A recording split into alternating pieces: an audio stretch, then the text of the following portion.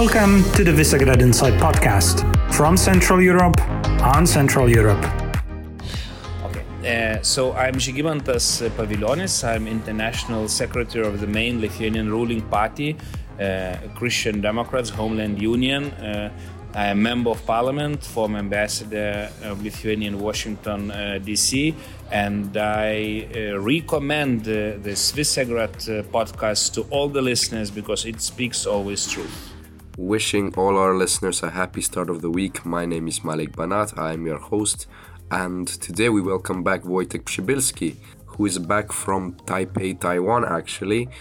For most of the week, Wojtek, we were separated by a 7-hour difference as you were at the Taiwan-Czechia-Ukraine Forum, organized by the European Values Center, a Czech-based think tank. Now, it is an interesting name for a conference.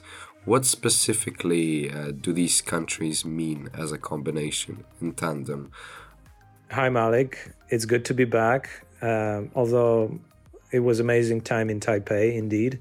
For the past week, I was at the 11th Global Assembly of the World Movement for Democracy, an event that brings together activists, journalists, scholars, researchers, think tankers who work in their respective countries and communities and regions on the topics related to democracy. They oftentimes they're amazing. They're Nobel Prize winners. They're political prisoners formerly.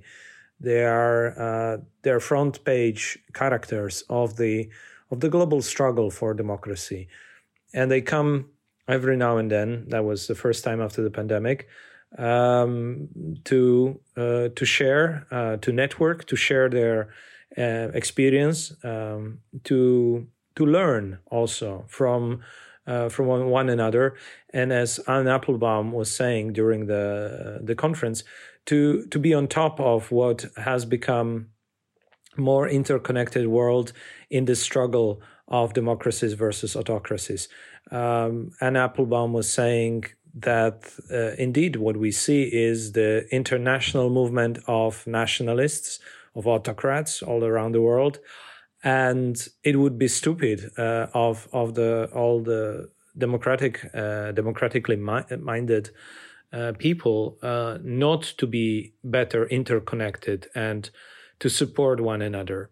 So in that spirit, we've spent a couple of days together with over 200 people from all around the world, including many from Ukraine and also many from Taiwan, to reflect and to focus on the past developments related to this struggle and the upcoming battles that are ahead. And the World Movement for Democracy themes were more or less general, but they had a lot to do with the topics that we pick up also at Visegrad Insight in our regional focus. There were topics related to media freedoms and subversion of the media, to the political and democratic processes that undermine or challenge democracies. But there were also stories of how democracies are resilient, how they fight back, how they survive, how they grow stronger, thanks to some sometimes unlikely transgressions. I was bringing a story there of what we have seen in Central Europe, in particular in Poland, but also in Slovakia and Czech Republic and other countries of Central Eastern Europe, when you see this movement of entrepreneurs also being involved in refugee response, in supporting Ukrainians fighting the Eastern European autocracy, which is Russia and Belarus together these years. Yeah, and this was so important and I think empowering to listen to these voices from Venezuela, from Afghanistan, from Iraq, from Syria. Learning from one another and supporting one another, telling to one another how important it is. And it was not only because of the, psychological well-being, but there were clear examples of how the war in Ukraine is taking some of the burden off the shoulders of Syrians, with the examples of the fighters of the Wagner Group. As we all well know, Wagner fighters, mercenaries, are pulled out of Syria to fight against Ukraine, and Ukrainians are killing those fighters or capturing them. They take them off from the theater of war in Syria or in other places in Africa, and they are showing and they are demonstrating that the struggles of Ukrainians are global struggles against a web of interconnected and closely cooperating autocratic regimes. So that was the main thing, the Global Assembly of the World Movement for Democracy, and aside of which there was the forum, the Taiwanese Czech Ukrainian Forum, organized by European Values think tank, and that was also so important for Taiwanese. At both events, we had senior level government officials and experts. At the main event of the Global Assembly, we had the president of Taiwan, we had Minister of Foreign Affairs, and we had a Minister of Digital Affairs.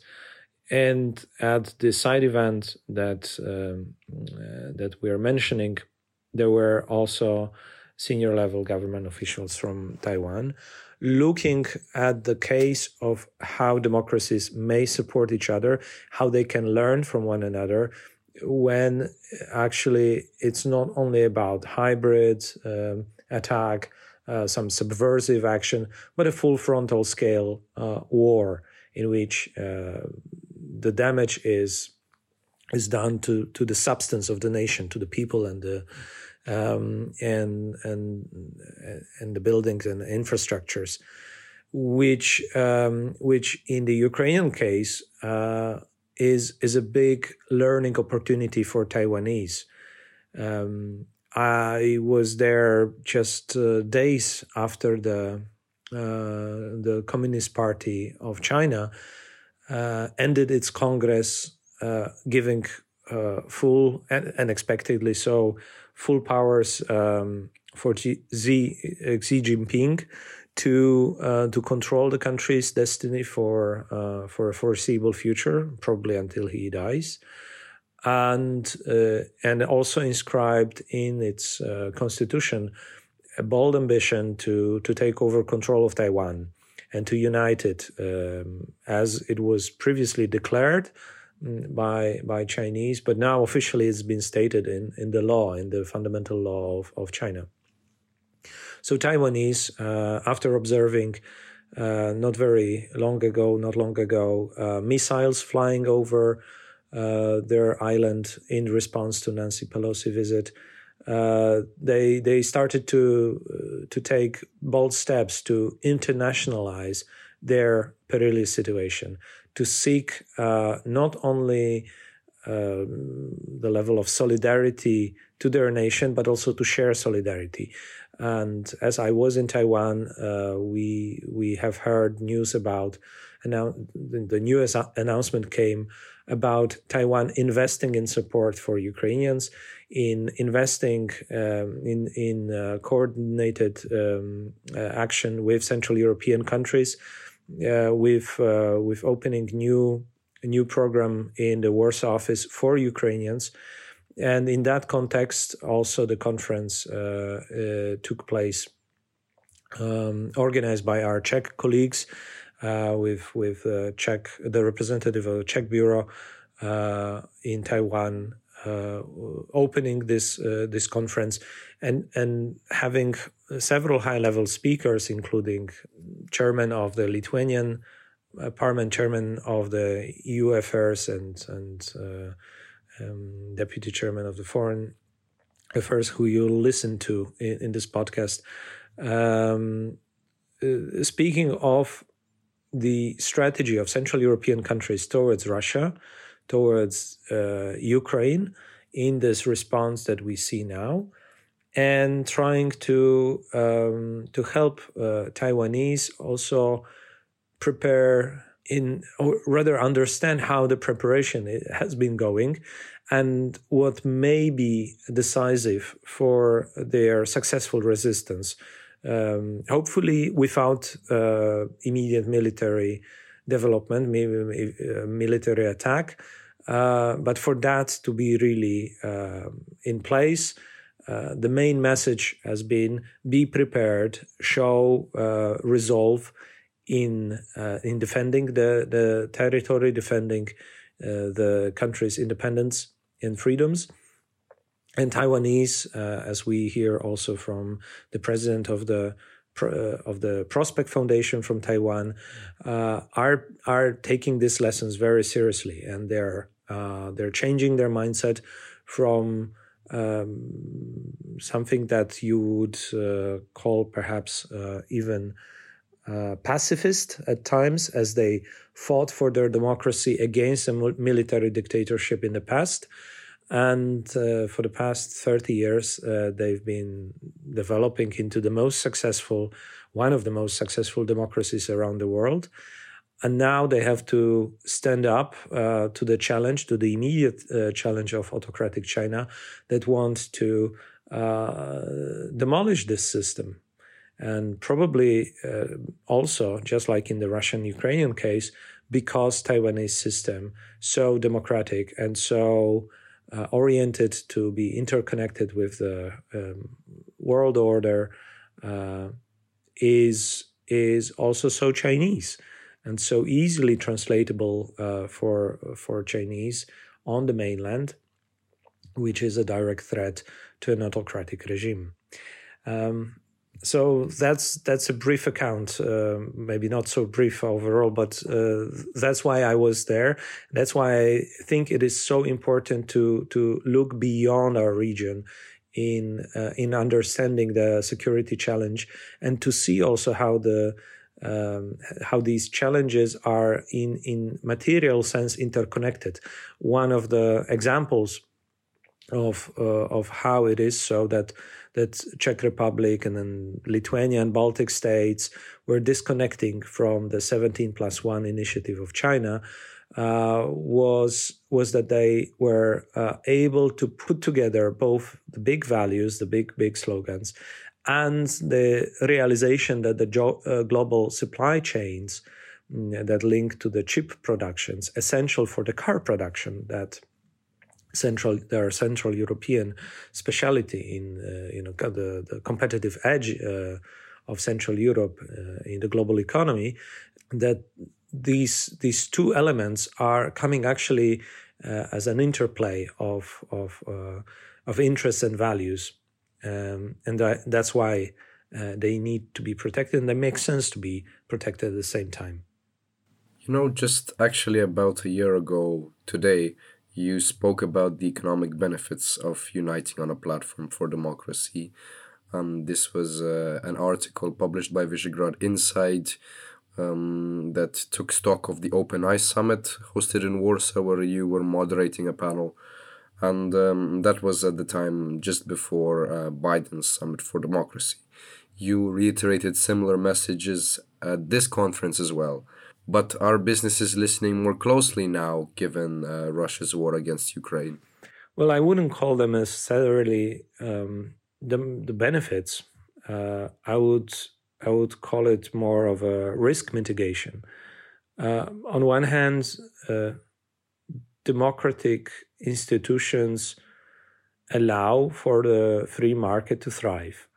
So the free market can be free only if there is a framework of operating in a fair and predictable conditions. Of course, that doesn't exclude certain companies, especially the big ones, that we know from the history of the East India Company, the big multinationals of today, that oftentimes have been seeking profit beyond the ethical boundaries, even when their services were directly helping autocratic regimes to suppress minority rights, to to be more effective in fighting of democracy.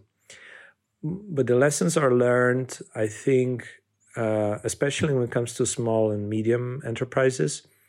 I was, as I mentioned, I was in Taiwan, telling the story of Central European businesses that overall in Poland, if you look at the statistics, more than 50% of which engaged in support for Ukrainians and for Ukraine overall, to support the supplies to the country and to deliver relief immediately to the refugees who are in need of shelter or other types of assistance in Poland.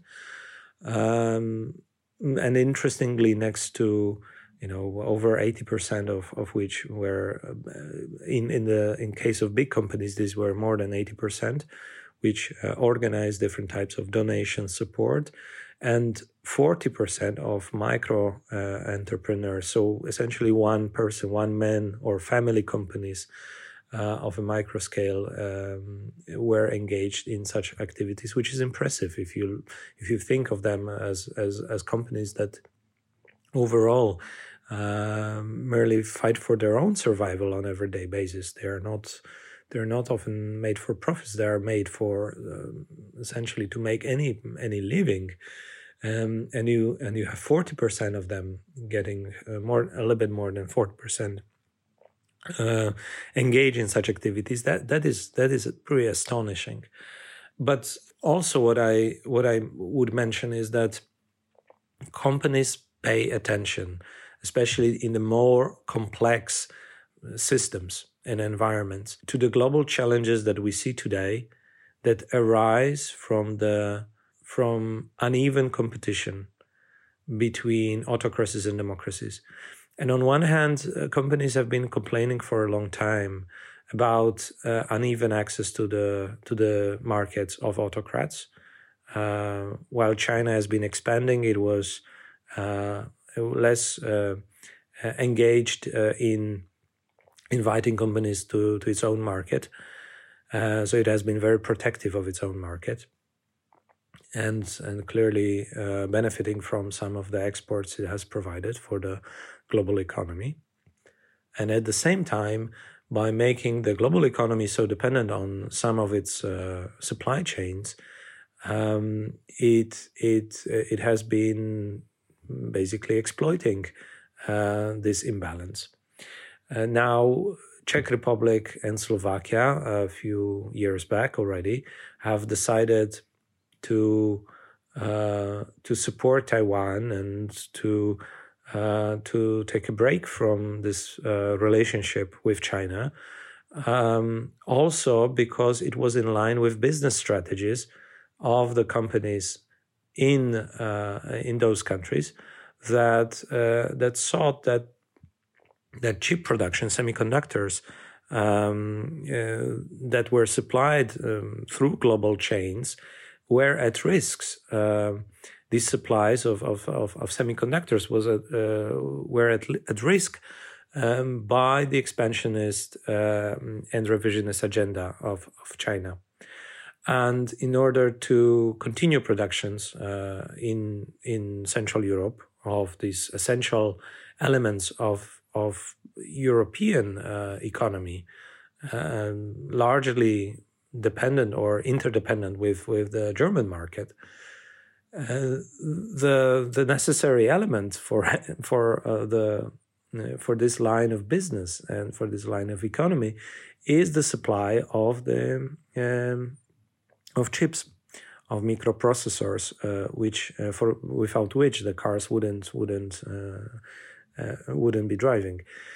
So these struggles, just like we see also entrepreneurs getting engaged, especially IT sector, in support for Ukraine, in upgrading software, providing high-tech solutions related to drones, related to communication and other stuff. There is this transgression of businesses and business people, entrepreneurs, from their daily activities to the fighter activists who take more responsible positions towards what is the global order. And I think this is a fascinating story. We're also trying to follow, and we will be following also with the upcoming research that we are currently conducting. Thank you, Wojtek. And with that in mind, let's listen in on your conversations with some of the fascinating participants of the conference. Okay, here we are at the conference called Taiwan Czech Ukraine Forum, and it's at the sidelines of the World's Movement for Democracy General Assembly that just concluded this week in Taipei, Taiwan. Why do you think that Central Europe should look at Taiwan? Why Central Eastern Europeans must pay attention to the Taiwanese question? Well, just from my personal experience, 23 years I was Lithuanian diplomat, 16 years I spent to integrate my country to the West. Then I spent a lot of time together with brothers and sisters Poles confronting Russia and doing everything possible to extend EU and NATO to Ukraine and similar countries. But just recently, maybe 3 years ago or so, and also when I was ambassador in Washington, D.C., and I understood that, okay, this in the region, this is exactly what needs to be done. But if we lose the fight in Indo-Pacific on democracy, if autocracy like China starts dominating Taiwan Straits, it will dominate half of the world. So our life, our existence in Central and Eastern Europe depends whether you have democracy or autocracy ruling the globe. And if Americans will be focused just on China, and I, living and working in Washington, I understood that indicates the shift of a bigger attention on the Western coast than on the Eastern. It's just a natural fact that will happen. So for me, it was very clear. I have to help my American brothers and other democracies of Indo-Pacific to survive. In a way, I am asking Americans to take care of my own security. Just recently, Pentagon made a decision to move a battalion to Lithuania, 500 American soldiers.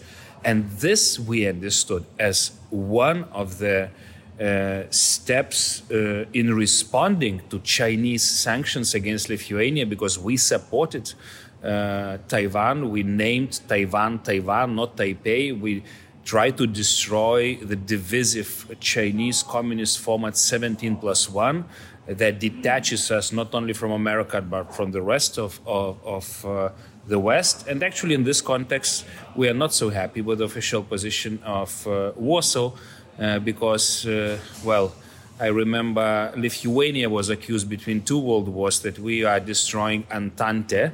So I would say Poland today is destroying our American transatlantic Entente against autocracies because it's siding with autocracy, with communist autocracy in Beijing. That is kind of surprising, knowing the historic role of Poland in destroying communism, at least in our region. Okay, now you touched two sensitive points that I want to explore a little bit deeper.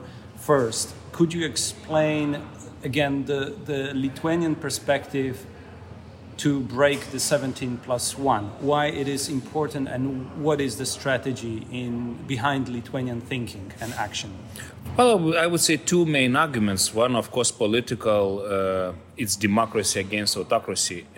If we want to rally the West on our direct threat, Russia, we have to share their interest in global arena fighting those autocracies, because this is autocracy against democracy, and a democracy should prevail and autocracy should fail. This is what Biden is saying, and I'm quite happy that finally we have an American president who is fighting for democracy.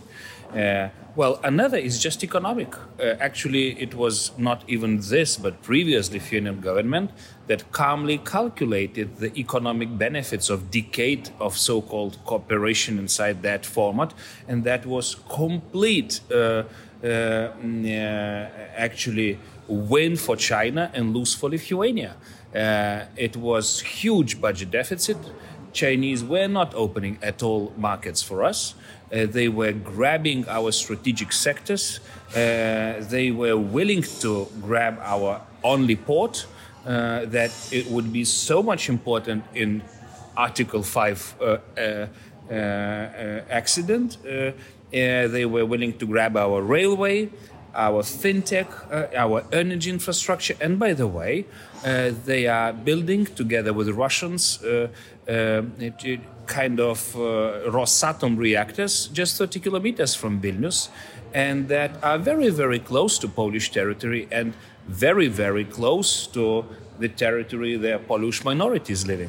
And because Chinese are financing together with the Russians that plant, they built 3 industrial parks around that plant to kill our industries and to kill our synchronization of the Baltic states with Poland, to keep us in Russian hands.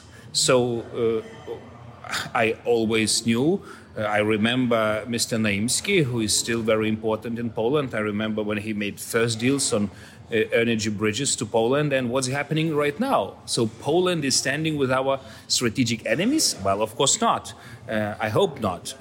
But it would be very good that you help us to create a united 27+1 at least format, because I think you hate when German Chancellor and French President is going to kiss the ring of Xi, like you hated the dialogue of this region, of those countries with Putin, building Nord Stream. So is it not the same? It is the same. So if you accuse Germans and French of betraying our interests, what do you do with our European interests with regard to China?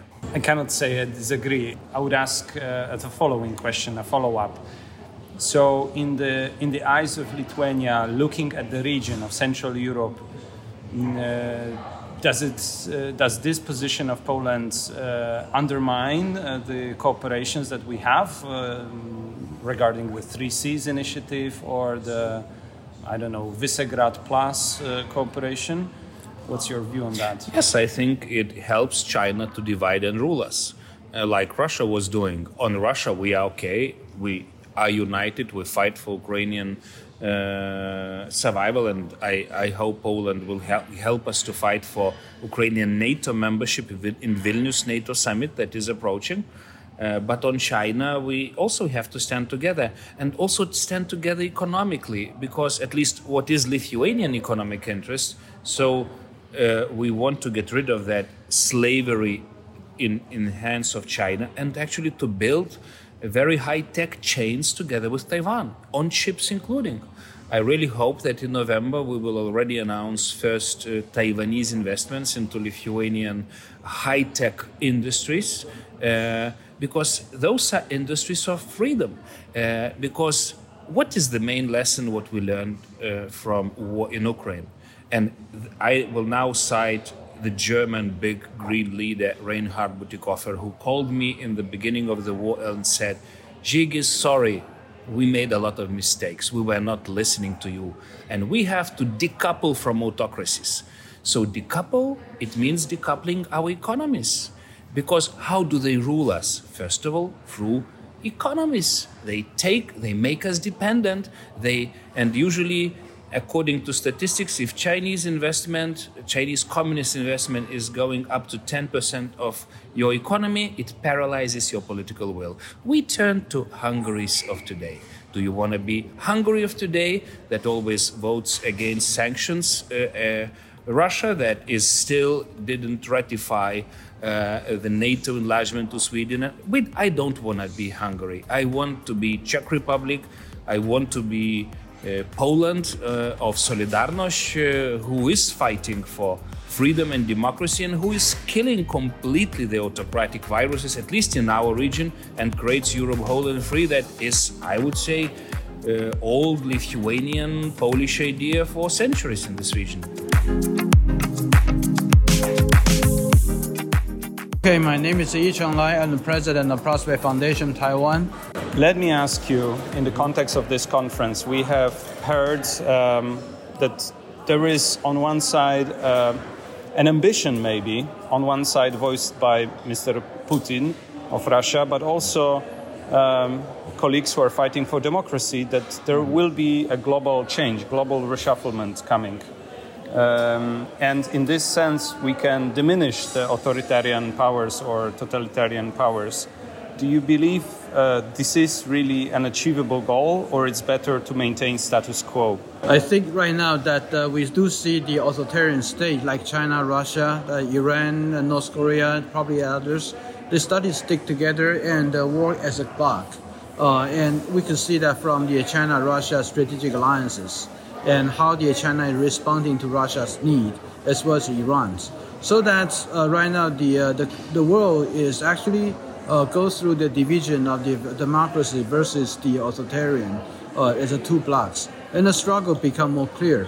So I think it is achievable right now for eliminating the kind of autocracies that the world we are witnessing, because the struggle becomes very clear. And also, Russia right now is actually losing. And China is no longer as strong as it was before. And all they demonstrate about the recent aggression is because they are so fearful about the future. And so they are acting on as a result of fear rather than as a result of confidence. Thank you. We see that Taiwan starts to look into Central Eastern European affairs. It has donated over $30 million to support Ukrainians. It invests $2 million in People in Need Democracy Assistance Organization. It creates different funds and cooperation with other Central European states.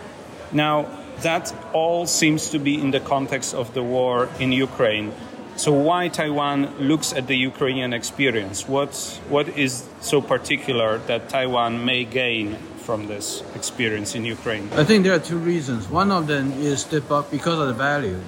We saw the war on Ukraine by Russia is a typical case of the authoritarian wanting to annex a country vying for democracies. And the exact reason that Ukraine got invaded, precisely because they do not want to listen to what Russia wanted to do. And they wanted to work with democracy and work for a different value for the liberal international order. And Russia see that as a threat. So Russia decided to invade in order to prevent Ukraine from turning into a democracy. And so Taiwan look at this, we look at it as found out there great similarity between the reason that China wants to annex Taiwan, precisely the reason that Russia wants to annex the Ukraine.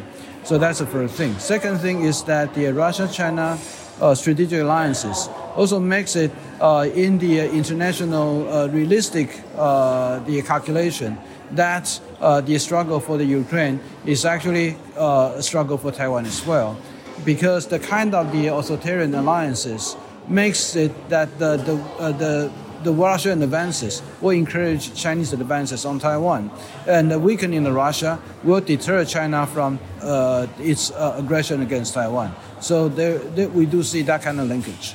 Thank you. My last question concerns Taiwanese society.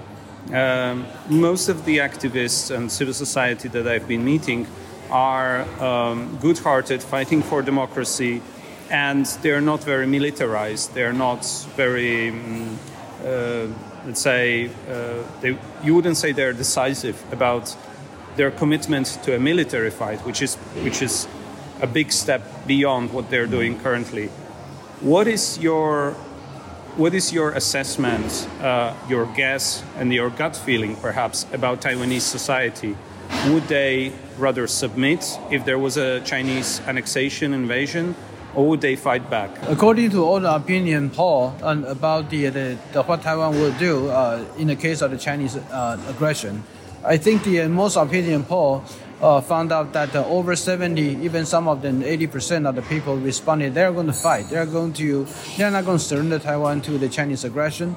And right now, the whole society hadn't really been militarized because in a sense that they do not know how, and especially how the society will work under a militarized resistance state against the aggression. The people haven't been able to visualize the kind of the situation they have to be in and how to prepare for that.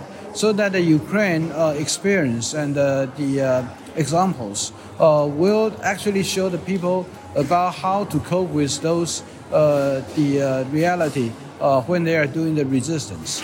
I think it is until the people realize what they can do, so that they will know the kind of the militarized way of life could be, and then they will do it. So this is my sense about the older Taiwanese people. They just need some pattern or the role model so that they can follow.